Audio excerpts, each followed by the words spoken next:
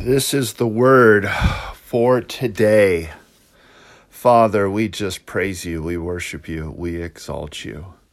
Father, and you said you would send the prophet Elijah, and he would turn the hearts of the fathers to the children, and the children to the fathers. And then Elijah said, there's one coming after me, whose sandals I am not fit to untie. One greater than me, and he will baptize you with the Holy Spirit and with fire. That what happened on Mount Carmel was a picture. It was a sign for us to learn. There's something greater, and it's the baptism of fire. We are the altar, and he wants to consume us. That was all a picture of Pentecost, and Pentecost is greater. In the same way that through a demonstration of his power, he turned a nation back to him in one day. He is going to pour out his fire and consume his sacrifice and turn the nation back in one day. And Jesus, when his disciples were waiting, they were waiting for the kingdom to be restored. They did not understand, but despite what they were really waiting for is Pentecost to come.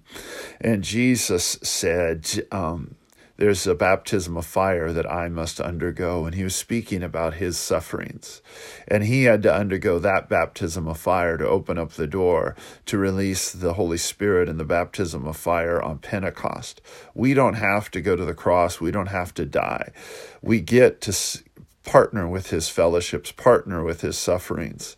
And we get to die to ourselves. We get to take up our cross. We get to follow him. We are going through what's common to man.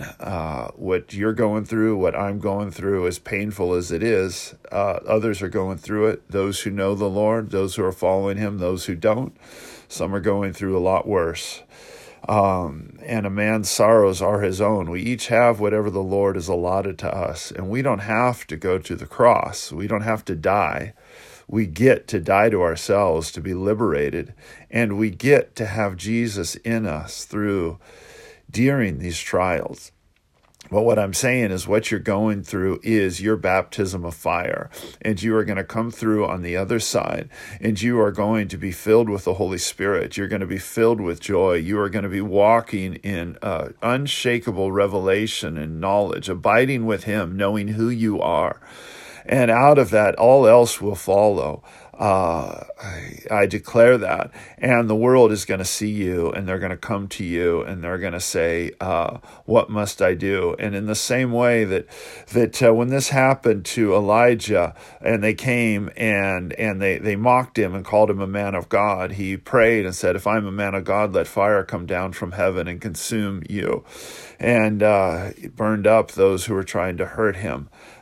We have something so much greater. They're going to come to us, and whether they have hearts of mocking or hearts of honor, we are going to be able to pray, and the fire will come, and it won't have to destroy them.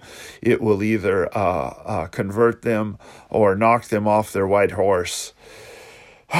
Father, you have something so much greater. That Stephen did that he did very similar to what Elijah did, but at a greater level. And as they were stoning him, he looked up to heaven and said, Father, forgive them. They know not what they do. Very similar to what Elijah said, if I am a man of God. He asserted his identity, and the fire fell.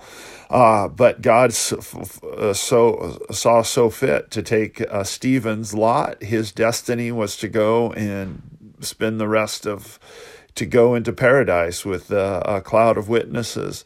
And Saul encountered the fire and became Paul. And Paul's lot was to be killed multiple times, risen back so he could be killed again and be used to transform the world. So, Father, I just declare that, and I pray that over my friend, and listening to this. And Lord, I declare your fire upon him. Lord, and I just declare right now, I agree with him, and I sense they're agreeing. If they are, I believe they're agreeing with this prayer. And I say the trial that we're going through, that I'm going through, and my family's going through, is a baptism of fire. And what this is for the outpouring of your Holy Spirit, because we need a Mount Carmel experience for the fire of God to fall, to differentiate, for people to see and to come, for the lost to be saved, for their eyes to be open, and they're going to see you in us.